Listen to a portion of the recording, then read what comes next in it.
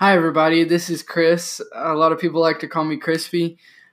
It's called You Name It because I didn't have a certain theme. I wanted to make the podcast, and then I was sitting down with one of the people you'll see on one of the later episodes, and I was like, "What do you want to talk about?" And he said, "You name it," and I was like, "That's a good name."